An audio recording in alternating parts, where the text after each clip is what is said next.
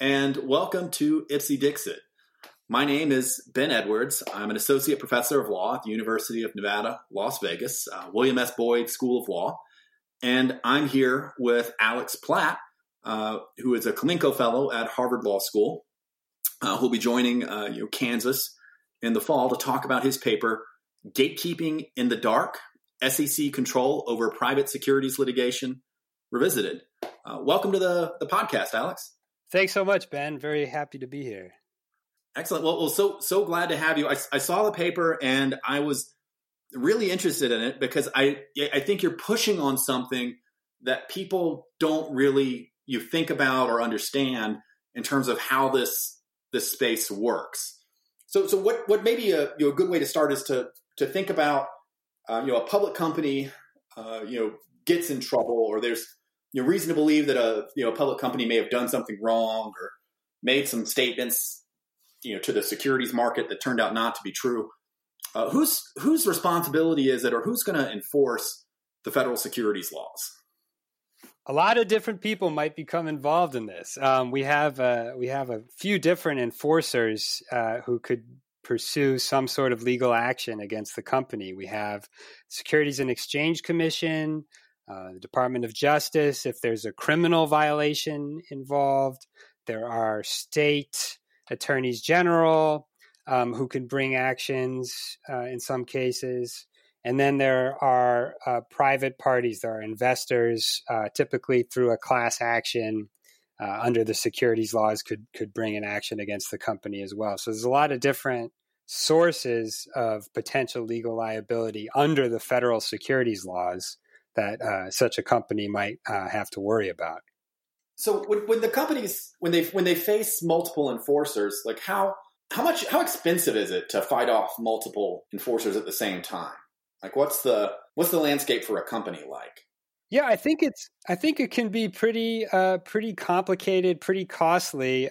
There is a specialized practice on the defense side in dealing with securities law issues, but there's also this growing field of crisis management on the defense side, which I think is really interesting, which goes beyond one subject matter area. These are lawyers who advise companies who are facing some kind of big scandal and need advice, not just on liability under the securities laws, but under every possible avenue for liability. And so there's lots of firms that have these crisis management practices setting up to advise companies, on how to defend or settle or negotiate, keeping an eye on all the different potential sources of liability across the board. So there's lots of different costs involved in that, and not just paying the lawyers, but you also have to worry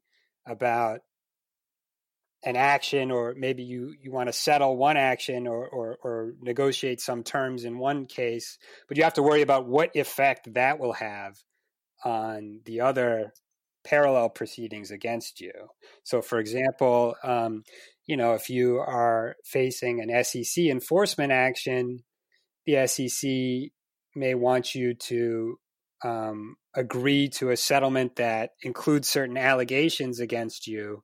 Well, a private plaintiff can pick up those allegations included in an SEC settlement and just copy and paste them into a securities class action complaint or motion to dismiss.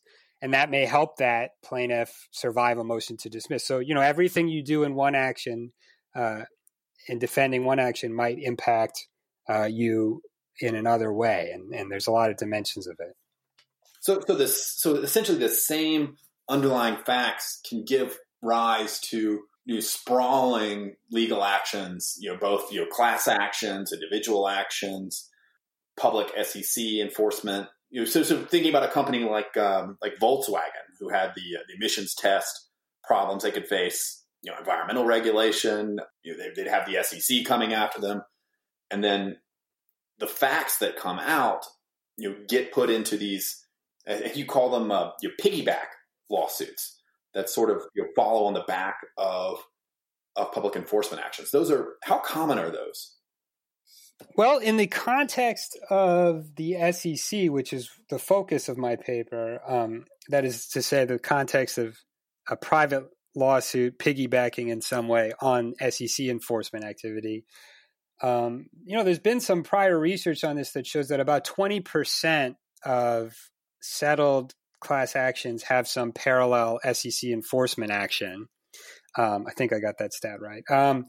And it's not just the percentage, but those class actions that do have a parallel SEC enforcement action to benefit from settle for more, they settle quicker, and they're less likely to be dismissed. So the piggybacking cases are benefiting, it seems, from that literature in some way from the work of the SEC's enforcement actions. So when the SEC acts, it can also sort of pave the road for private plaintiffs or class actions to come in and get a recovery. How does the SEC think about these sort of collateral consequences right now? Does it have any standard for what to do? Not really.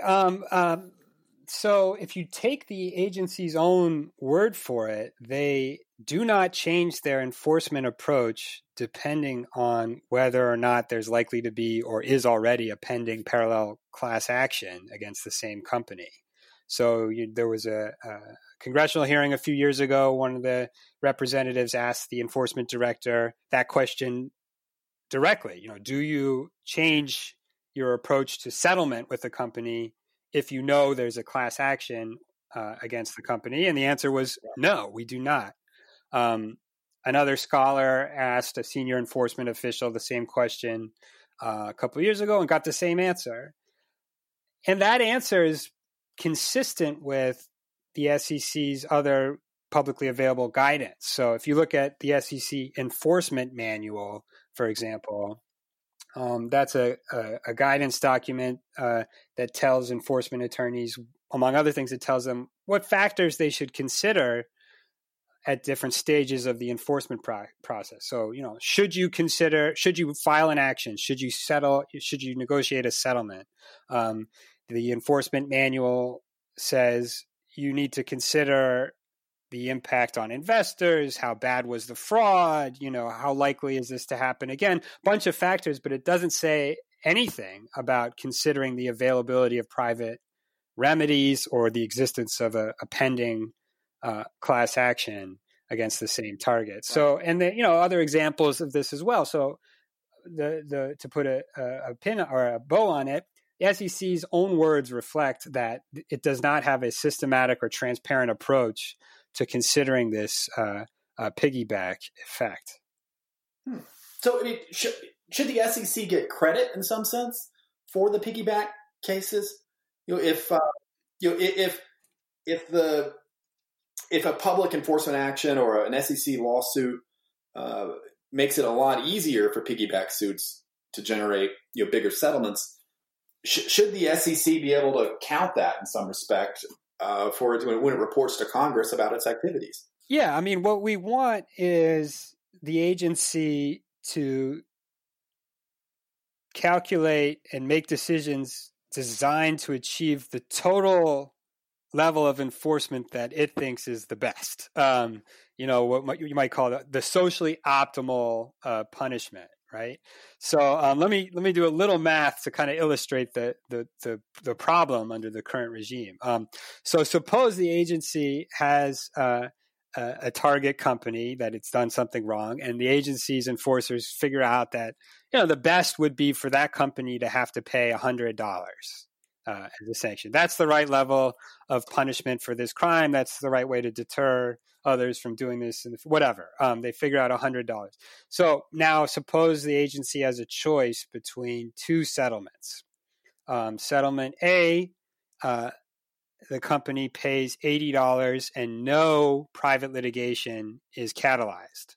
Settlement B, the company pays the SEC $50, but another lawsuit is catalyzed by it, a private lawsuit against the companies as a result of the settlement for some reason. And that private lawsuit results in another $50 being paid by the company. So the company is going to very strongly prefer the first option because the company just wants to pay less. So they will prefer to pay $80 rather than $100. And the question is, well, what option will the SEC choose? What option should it choose? Well, it should choose B, because what it should care about is, getting as close as possible to what it thinks is the best punishment that the company needs to be imposed on a company, which would be $100, which would be B. But under the current regime, we have to worry that the SEC's more often choosing settlement A, because what the SEC really cares about is not the total level of punishment, but what punishment it gets, as in your words, what it gets credit for from Congress. So, in settlement A, it gets credit for $80, which is more than $50, which is what it gets under B. But they lose that private litigation, which gets it closer to the optimal. So that's an illustration of how the failure to consider the piggyback effect and the failure to internalize the benefits of the piggyback effect can lead the SEC to make choices that depart from what we would want them to choose, the socially optimal level. Let me just add before I stop talking. In that example, the SEC was failing to catalyze enough private litigation. You might frame it just the opposite way, that the SEC's failure to pay attention to private litigation is leading to too much private litigation. And as a result of the SEC's failure, maybe there's too much private litigation happening and the SEC isn't worrying enough about that. So, regardless of how you view private litigation or the level, you should be concerned that the SEC is not kind of adopting a systematic or transparent approach to the issue. Right. So I want to sort of drop a footnote here that there's probably an enormous amount of uncertainty. Even if they were to try to consider this, if some actions, like including some additional facts, whether that will and how much it will catalyze private litigation on the other side is really difficult to know.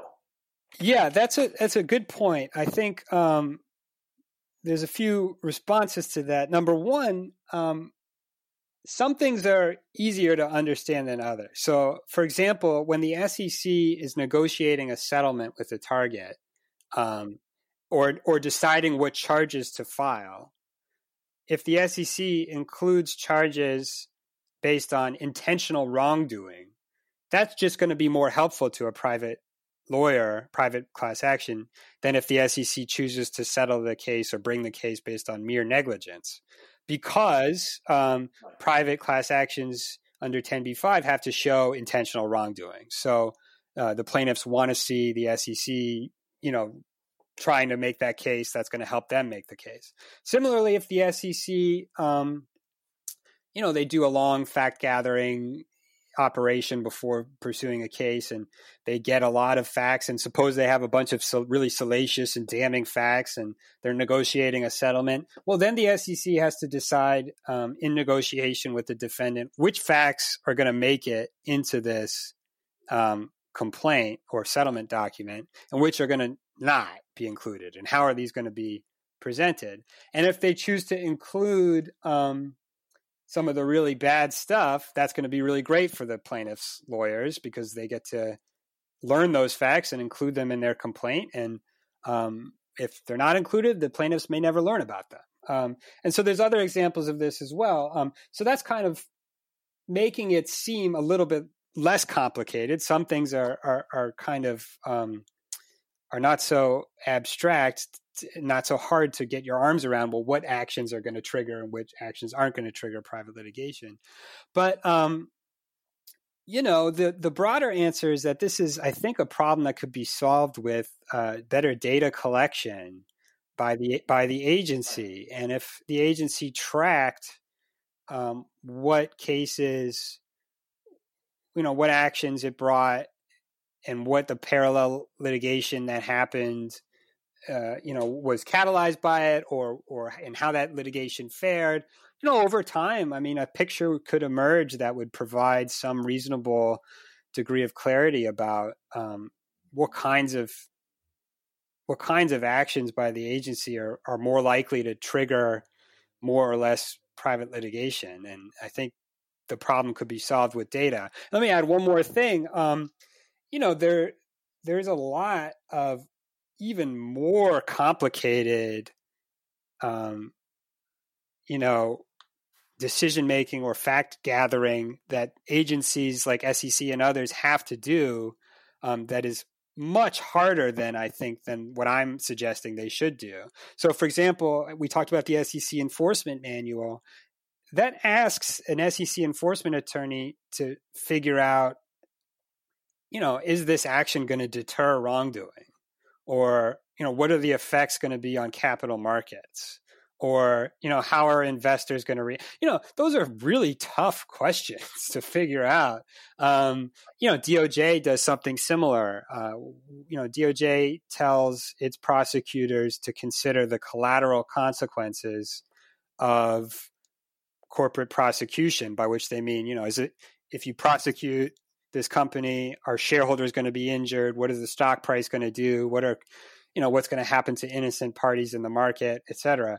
That's really hard to figure out too. What I'm asking is, I think, much more limited than that. It's simply looking internally to the legal system that the SEC is charged with enforcing, the securities and disclosure system. What are the likely downstream consequences for private securities class actions against the same party? I mean, that's a closed universe that may not be knowable in every case. It may be complicated, but I think surely, at least in some cases, it's something that the SEC could figure out with some degree of reasonable certainty. So how transparent would you want the SEC to be about its decision making here? Would you want them to say, we took a larger settlement here because we didn't want to catalyze private litigation, or the settlement was sufficient and there's no need to catalyze private litigation? I think what's really important is, I don't really know what the SEC's leadership should or shouldn't say specifically about it, but what I want is to make sure that overseers of the SEC watchers understand that the agency is making these decisions and holding them accountable for the decisions that they are making. So, even though I talked a few minutes ago about, the SEC's own words about this, in which they really strongly deny that they even consider the piggyback effect. There are enforcement trends that you can look at, which may tell a more complicated story. So, for example, for I guess 10 years or almost 10 years, the SEC has been trending away from intent-based settlements with corporate defendants, and that just means, among other things, that means plaintiffs are getting less benefit, because private plaintiffs are getting less benefit from the SEC's enforcement actions than they would if they were doing more intent-based settlements. So, you could read that trend as consistent with the idea that the SEC is actually making a secret policy judgment to minimize piggybacking. Right. And that may be what's going on. But you could also have a darker interpretation of that, which is that, no, the SEC isn't paying attention to this, and all they're doing is just internalizing the defendant's strong preference for minimizing piggybacking. And it goes back to that math problem that I talked about a few minutes ago. So, the defendant doesn't want to face a class action, or wants to face a weaker class action rather than a stronger one. And so the defendant pushes the SEC hard to drop the charges from intent-based to negligence-based.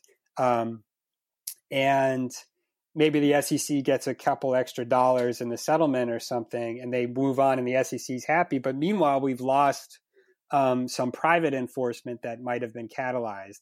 And so, maybe the SEC is doing this because it's made a deliberate policy choice, but maybe not. And I think what I want to do with the paper is make sure that the folks who watch SEC enforcement keep an eye on this. I would like the agency to do it, of course, as well, and be upfront and deliberate about what it's doing. But short of that, I think, those who watch the agency's enforcement patterns, I think, need to pay attention to this as well. Is there, when I think about this, I wonder about, maybe something of an agency cost risk that the attorney who is representing the SEC or negotiating a settlement may want to get a big number. And if they do that by trading away, these catalyzing benefits for private litigation, then the SEC attorney, gets this huge resume boost for settling, a multi-million-dollar, perhaps multi-billion-dollar, case. And that presumably translates into earning potential when they leave the SEC. But if they're doing that by selling or essentially trading away the benefits that a class action would obtain, are you concerned about that or worried that something like that may be going on?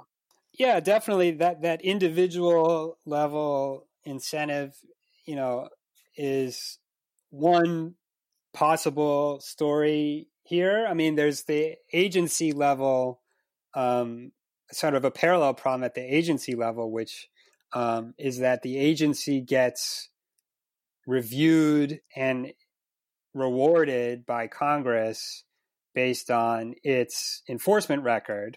And the way Congress typically evaluates the enforcement record is flawed. It's based on some statistics that don't do a great job of reflecting like the true impact of the agency's enforcement program. So things like the dollar value of settlements, or the number of enforcement cases brought or something like that. But so you're right. So the agency has this bureaucratic imperative to prefer, back in that math problem, the agency has a bureaucratic imperative, I think, to prefer settlement A, in which it gets $80, rather than settlement B, in which it only gets $50, but it produces a total penalty of $100 once you factor in the private litigation. And that's just because Congress doesn't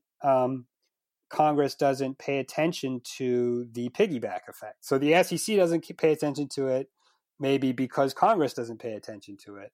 So, one of the kind of simple policy reforms I suggest in the paper is, we'll just start telling Congress about the piggyback effect. So, in the annual enforcement reports that the SEC generates, they could start talking about not just the dollars that it obtained through its penalties, but the dollars that it has caused the company to pay as a result of catalyzed private litigation. Now, I said caused. I mean, it's always going to be complicated because private litigation that piggybacks on the SEC is going to vary in terms of how much it piggybacks. So we've been talking a lot about the SEC's enforcement division, but there's a whole other category of piggybacking that I talk about in the paper that comes from a different part of the SEC. That's the Division of Corporation Finance. I wanted to talk about those comment letter decisions. Yeah, this is something that I think has been completely overlooked. Folks have talked about piggybacking a little bit in the SEC enforcement context, but I think folks have overlooked the important role that comment letters are playing in catalyzing private litigation. So let me step back. So corporation finance is a big division of the SEC. They do a bunch of different things, but kind of the most voluminous, the most kind of large portion of what they do by volume is review and comment on the periodic disclosures of companies. Right. So things, 10K, 10Q, all these disclosures. There's a large group of attorneys and accountants in this division who look at these things, not every year, but I think every company gets reviewed every 3 years. So they're doing 1,000 companies a year. And they look at them, the financial disclosures, and if they see a problem or some missing information or a red flag, they write a letter to the company and either ask for more information or flag the problem. And that they engage in correspondence. The company writes back. There are phone calls, and it ends either with the company making a change to its disclosures or not.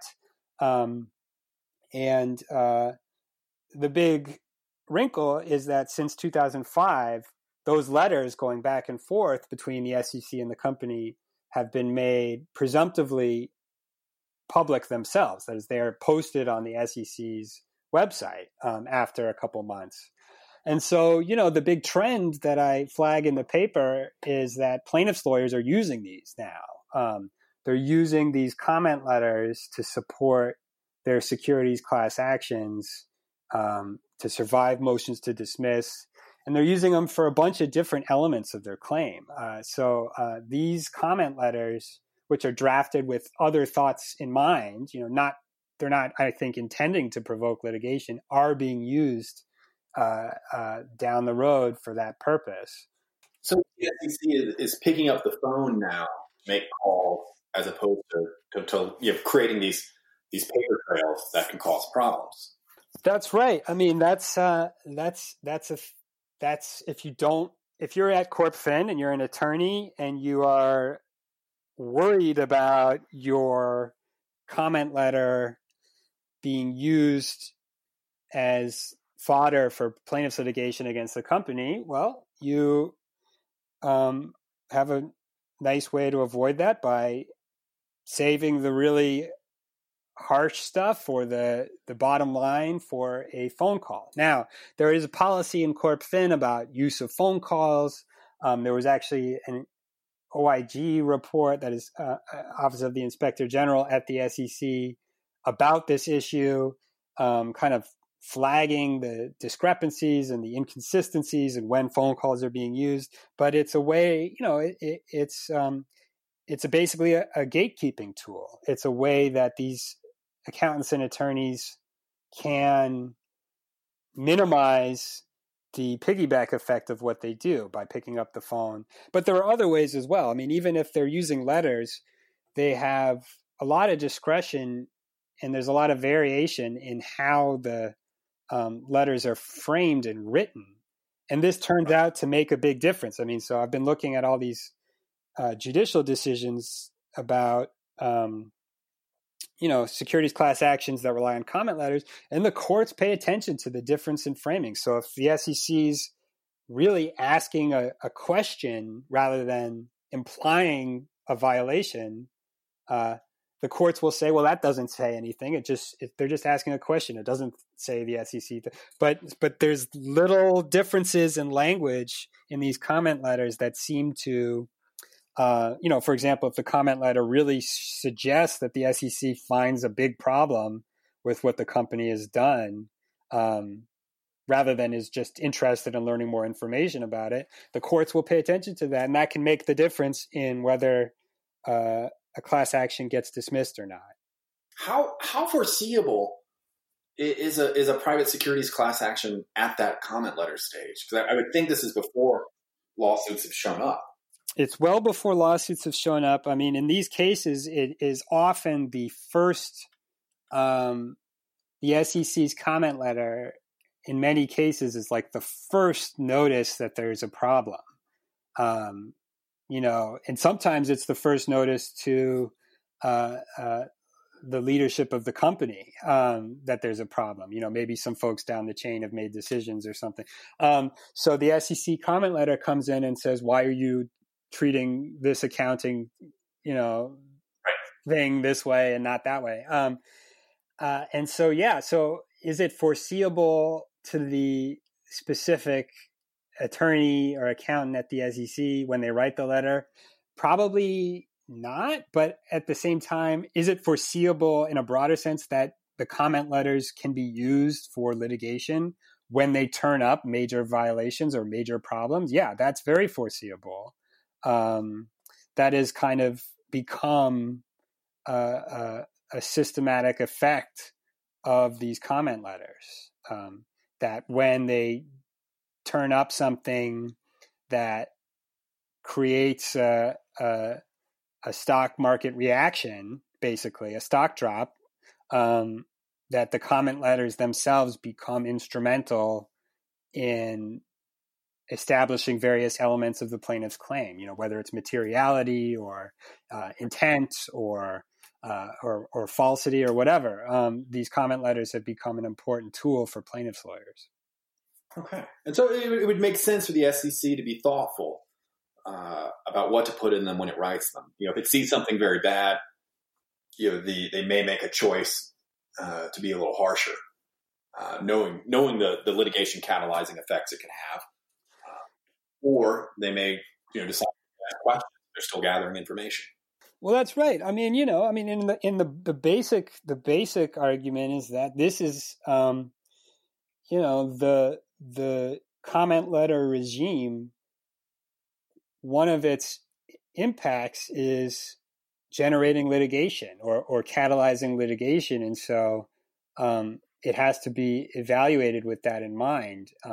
So everything from choices about how many companies are going to be reviewed every year to, like you said, the framing of the letters, to the use of phone calls or otherwise, all those things should be done. Those policies should be set with an understanding about the private litigation downstream effects. Now, again, you can hear in the way I framed it, I'm trying to make these arguments so that they are rational and appealing to folks, regardless of your beliefs about private class actions. So if you're somebody who worries about frivolous litigation, you should agree with me just as much as somebody who believes private litigation is extremely important and productive.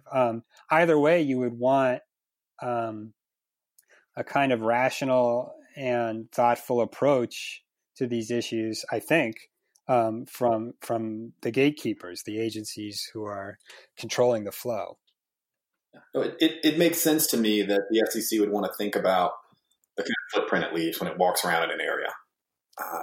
And you have to think about the consequence of what you do.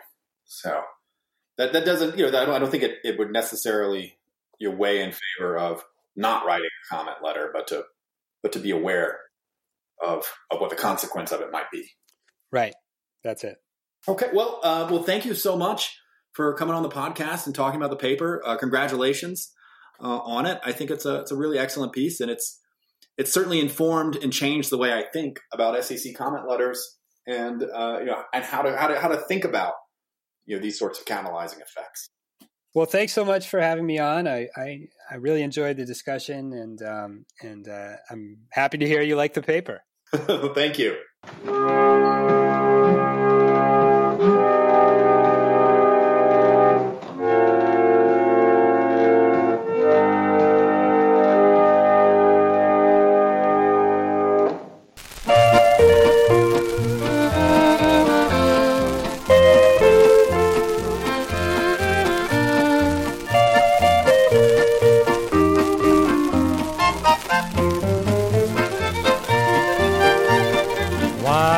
Sleeping, I dreamed that my life had ended, my time had run out.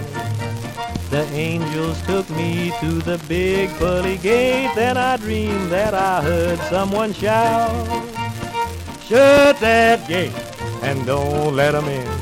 He spent his time a-living in sin, trifling and gambling and sopping up gin. Shut that gate, don't let him in.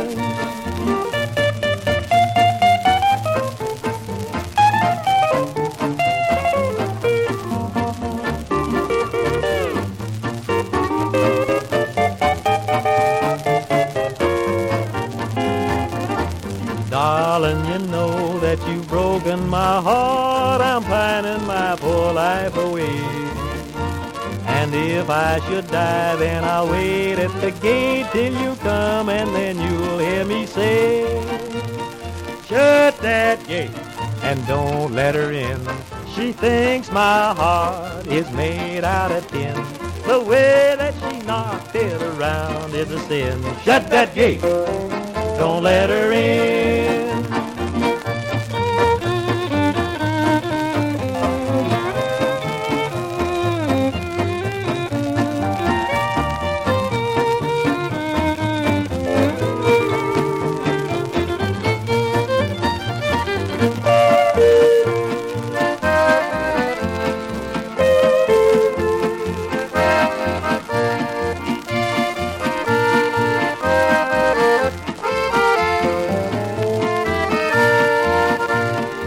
Listen, my friends, you must all change your ways. Be honest, be faithful, be true. For there'll come a day at the big pearly gate when they'll all start to holler at you.